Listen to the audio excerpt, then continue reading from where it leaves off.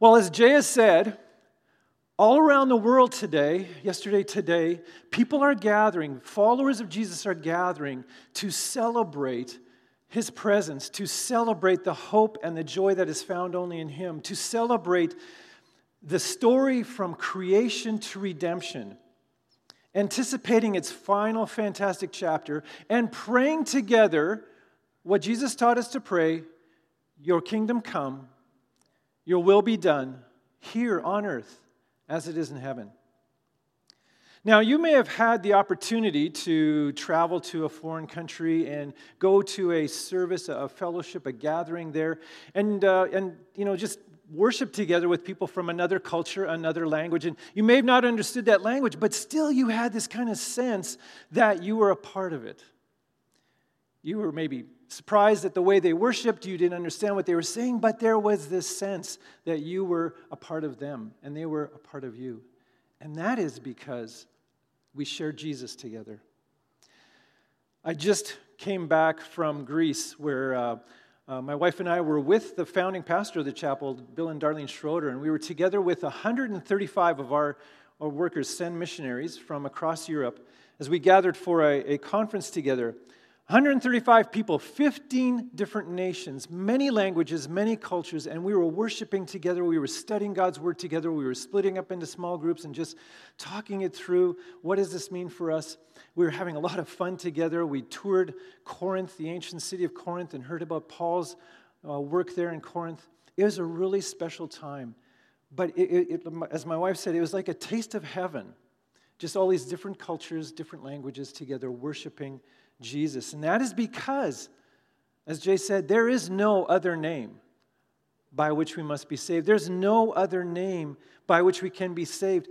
Jesus has made it possible for us, through faith, to become daughters and sons in His kingdom. And together with believers from all over the world, to be co-heirs in that kingdom.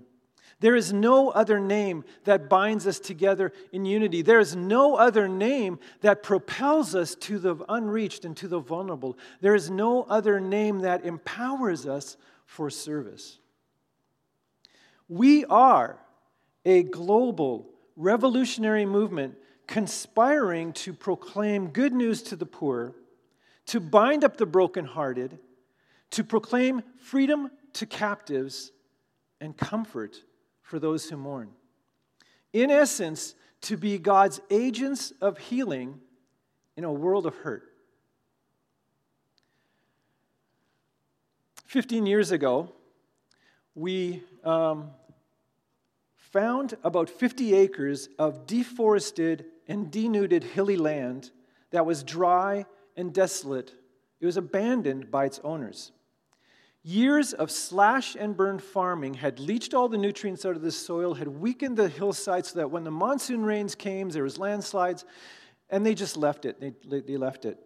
It was unproductive, so it was abandoned. And that was exactly what we wanted to find. That was the land that we wanted, land that no one could grow food on. And we made arrangements and we purchased that 50 acres. And over time, we in this area, it's a tropical jungle in Southeast Asia, an island in Southeast Asia, and we are working among Muslim peoples who for centuries have been at war with the ruling people in that country.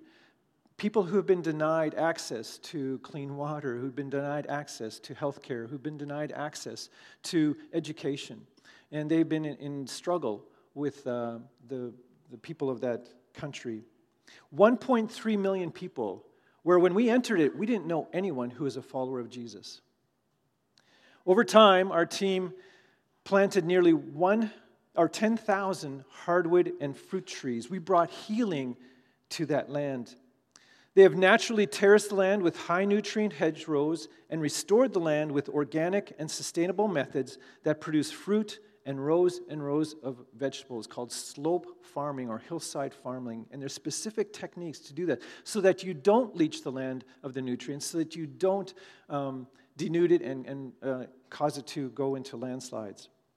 We have used this farm to train local farmers and small families how to feed their communities and how to be good stewards of the land that God has given.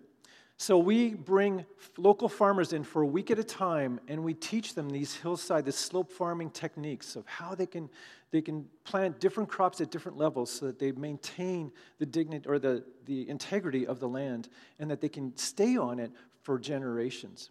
And as we teach them those skills in goat farming and other techniques, we share Bible stories with them. Bible stories of God and creation and the hope and the healing that can be found in Jesus. Oops, if you can go back to that slide. This last slide here is called a faith garden. Now, faith stands for food always in the home. And our workers there have developed a technique where they can, for 12 months of the year, they can plant different things in this garden so that there's always food available, always food in the home. And these faith gardens then lead to faith discussions. And this builds trust, and this has enabled us to bring medical clinics into some of these villages, and to bring literacy, and to bring water projects, and different ways that we can get underneath and serve them.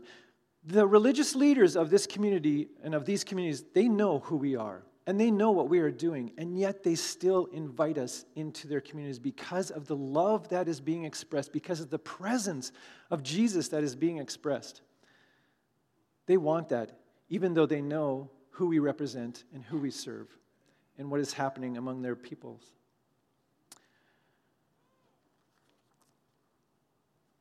Jesus taught his followers to pray, "Your kingdom come, your will be done on earth as it is in heaven."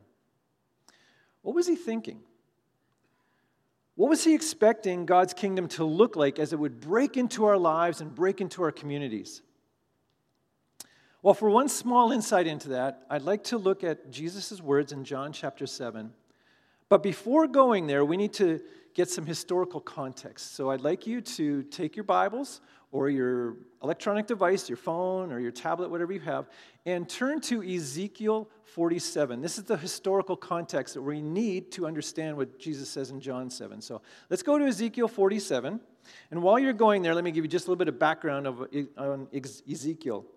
He was carried away into Babylonian exile. He was taken away from the temple where they understood God to be. He was taken away from the land that God had promised the people of Israel. And he was taken away into exile, into this foreign country, and separated, as he understood it, from God. And yet, in that foreign country, in that exile, Ezekiel receives a number of visions. Now, his concern was that Israel, through idolatry and through just their own grasping at control, had consistently turned away from God. And Ezekiel was just wondering, has God turned away from Israel? Has God abandoned Israel? And yet through these visions, he sees that God, true to his character, has never abandoned his people, but he keeps on pursuing them. So in chapters 34 to 37, God gives these visions of how he wants to turn their hearts of stone into hearts of flesh. And he gives another vision of how he blows through this graveyard of dry, dead bones, and he makes these people alive again. It is these visions of transformation, of becoming new humans. This vision of hope and healing is further played out in Ezekiel 47. And so go with me there, and we'll just read the first number of verses there.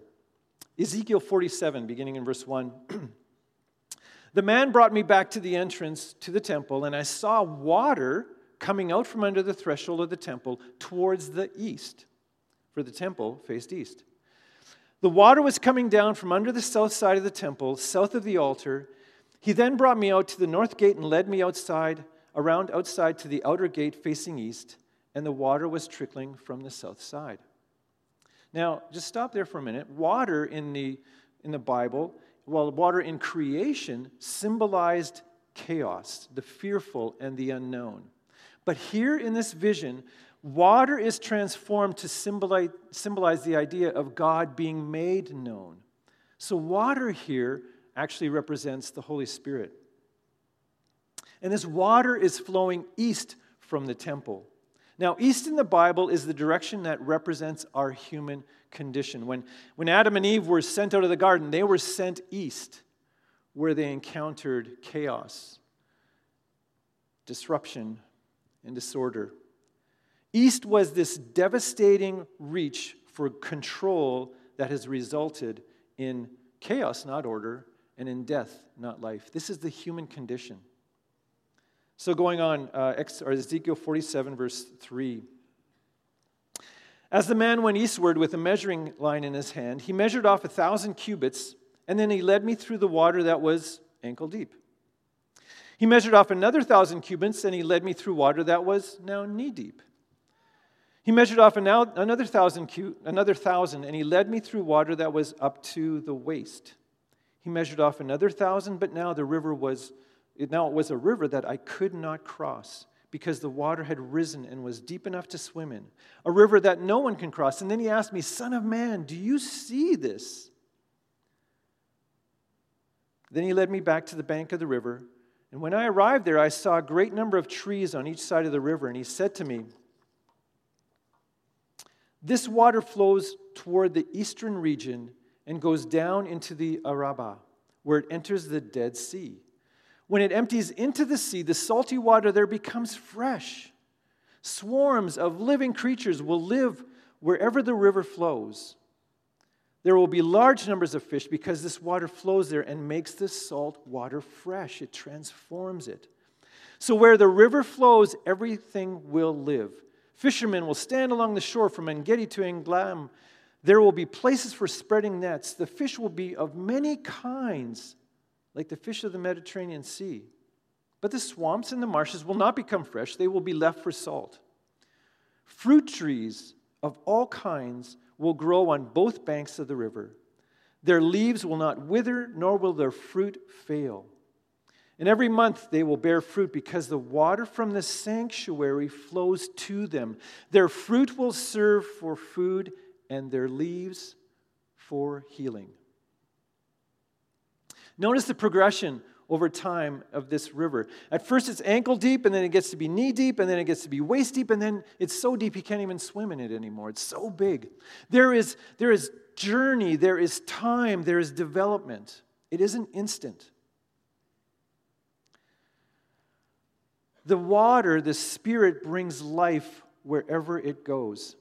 He says in verse 8, when it empties into the sea, the Dead Sea, the salty water there becomes fresh. Now, the Dead Sea is 25% mineral, and so there are no things that can live in it. It's also why you can float in it without effort. But the Spirit transforms the sea into life-supporting and a redeemed sea where there are fish of many kinds. And the fruit trees along this river, they produce fruit for food and leaves for healing. Now, I just want to pause and note here for a minute and just remind us of the context into which Ezekiel is receiving this vision. Ezekiel had been taken east into captivity. He'd been taken away from what he'd known. He'd been away from the temple of God. He'd been taken away from what he understood to be the presence of God. He'd been taken east into captivity. There are people experiencing that same thing right now.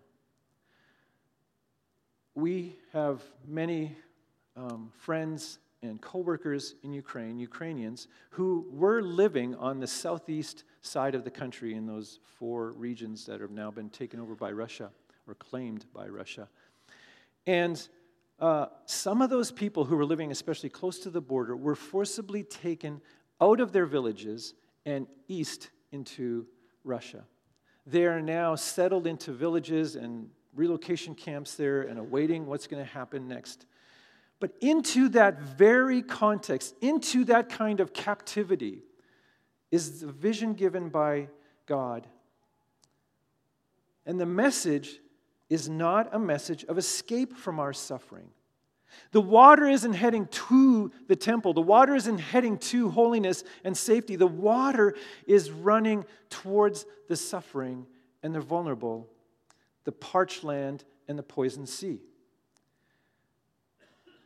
And Ezekiel is invited to move with the Holy Spirit to bring hope and to bring healing.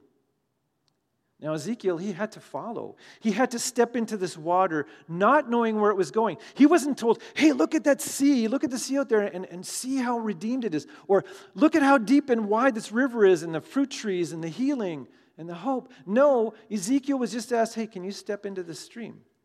And he had to take that first step.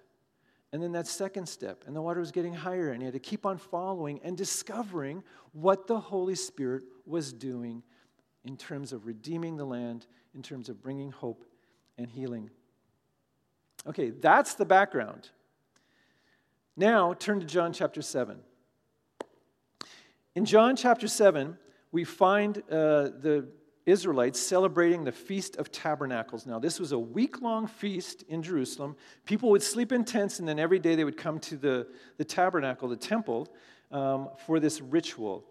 People would gather, the priests would fill these giant cisterns with water, and as the people would sing and worship, as we were just doing, the priests would dump the water, it would go down the steps and leave the temple and head out east into the city.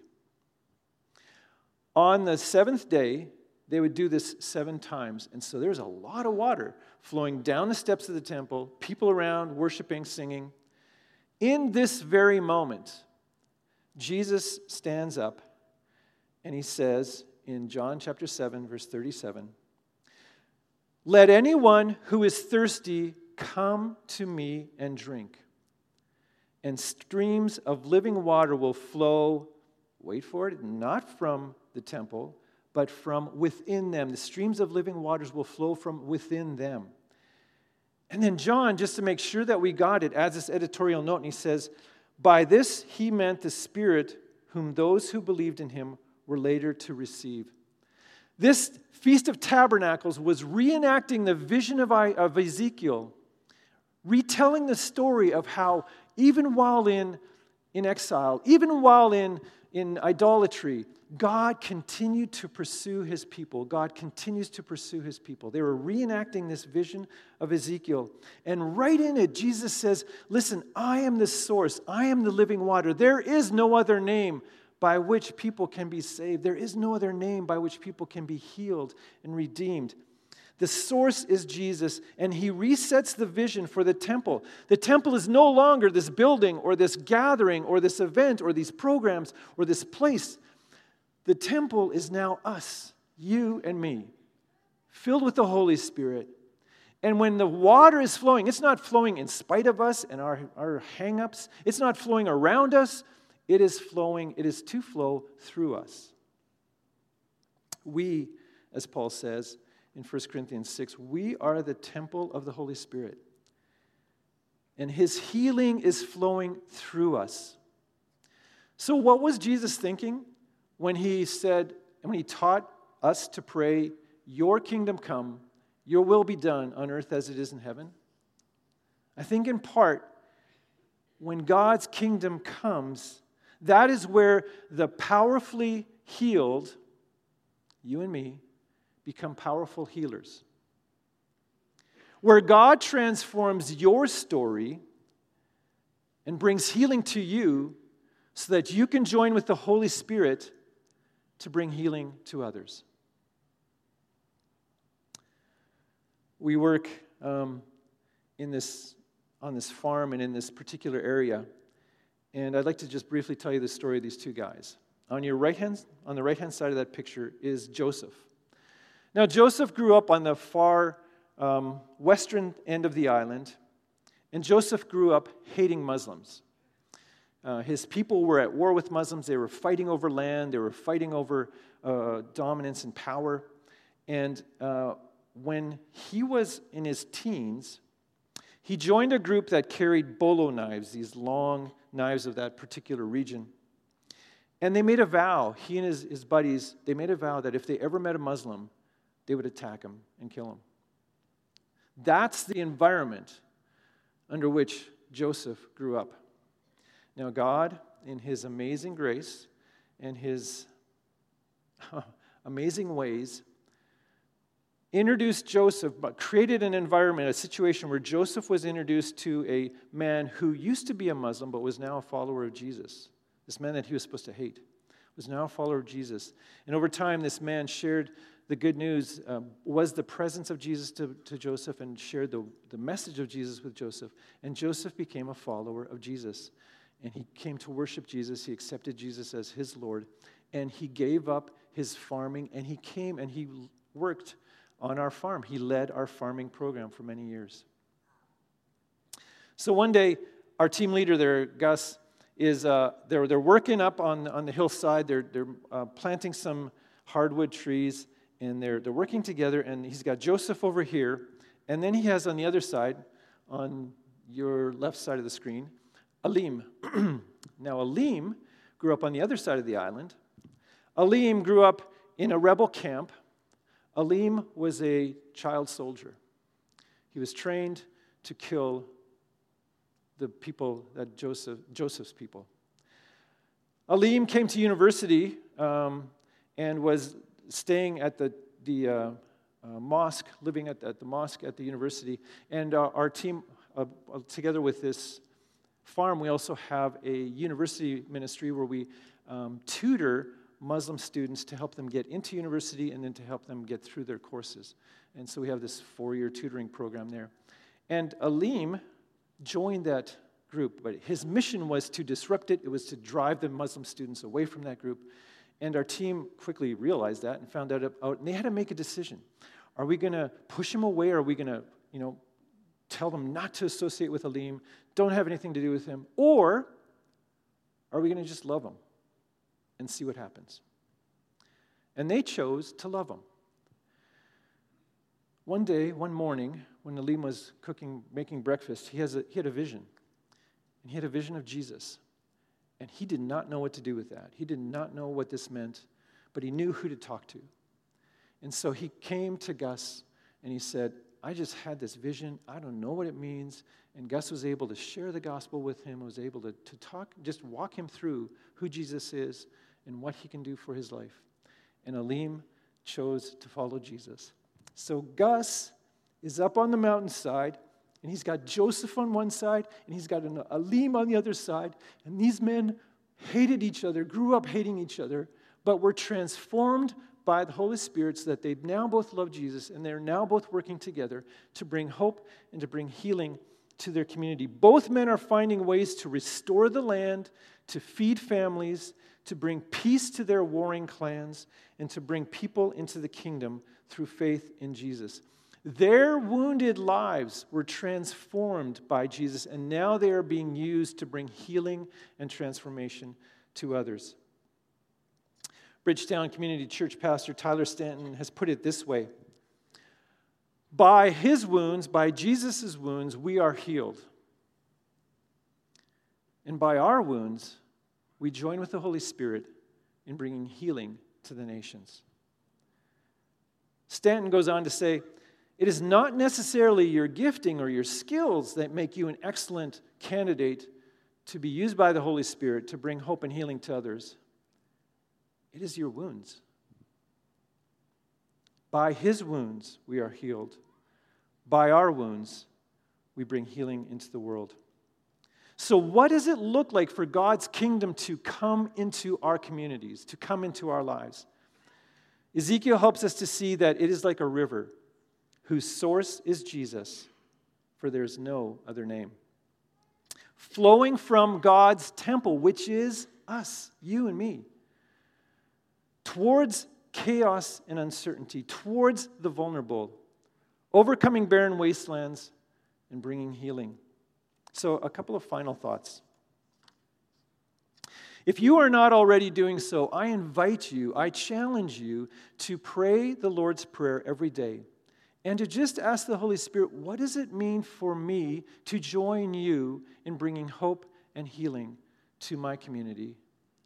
What does it mean for me to join you in bringing hope and healing to the unreached, those who have little or no access to the gospel? What does it mean for your kingdom to come here and now, and your will to be done on earth as it is in heaven?